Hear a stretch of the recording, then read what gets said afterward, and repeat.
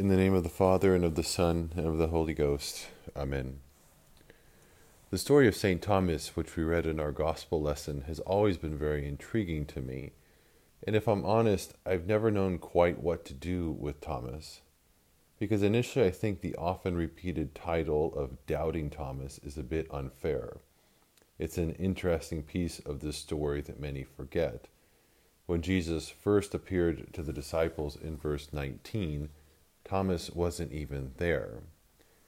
And John goes out of his way to say this explicitly in verse 24. And remember what Jesus did here. He extended his peace to them.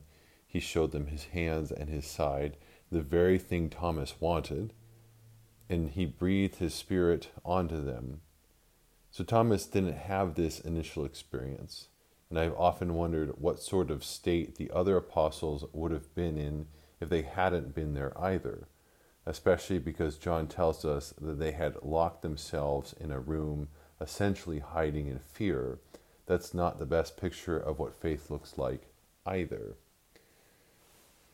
We also have to remember too, and we got this in the evening prayer lesson tonight from John 11, that after Jesus says he wants to go to Judea, even while the Jews were seeking to kill him, all of the other disciples cower back.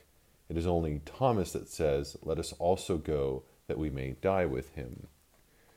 But either way, as the story progresses, I can start to understand the title a bit more. While yes, Thomas wasn't there, the nature of his lack of faith begins to stand out.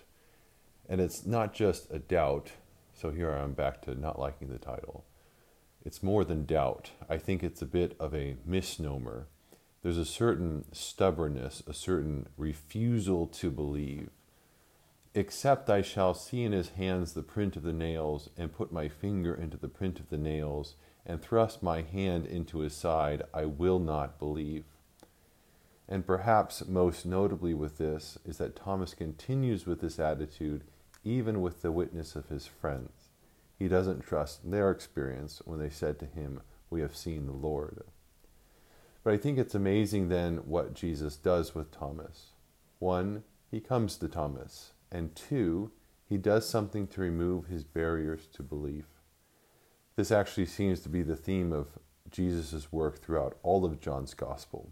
From the beginning in the prologue, when he described the Word who condescended, that is, who descended to take on our flesh and dwell among us.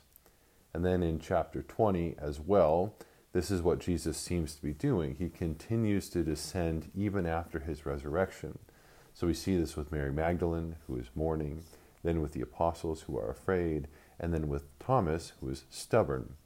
He comes to them and he removes their barriers, be it sadness, fear, and doubt, and stubbornness.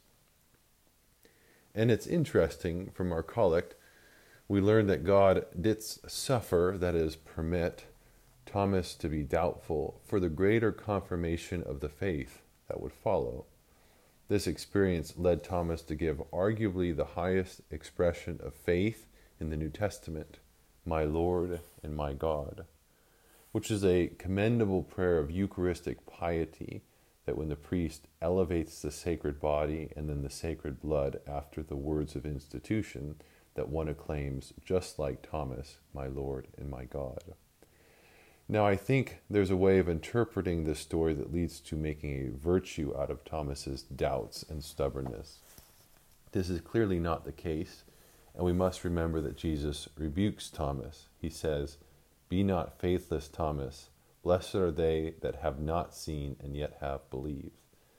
The point of the story is that Jesus, one, used this to lead to a greater confirmation of faith, and that two, Thomas's lack of faith does not overwhelm Jesus. Jesus could handle it. So what's inspiring about the story is that even though Thomas has these imperfections, Jesus still comes to him in the midst of them. And then Thomas has a real experience of Jesus, a true experience of his grace, which transformed him and led him out to mission, according to tradition, further than anyone else. And he died a martyr for this faith which he once doubted. So even in the midst of our doubts and our stubbornness, we pray that Jesus would come to us, that we would have a true transformative experience of him, which would then send us out on mission.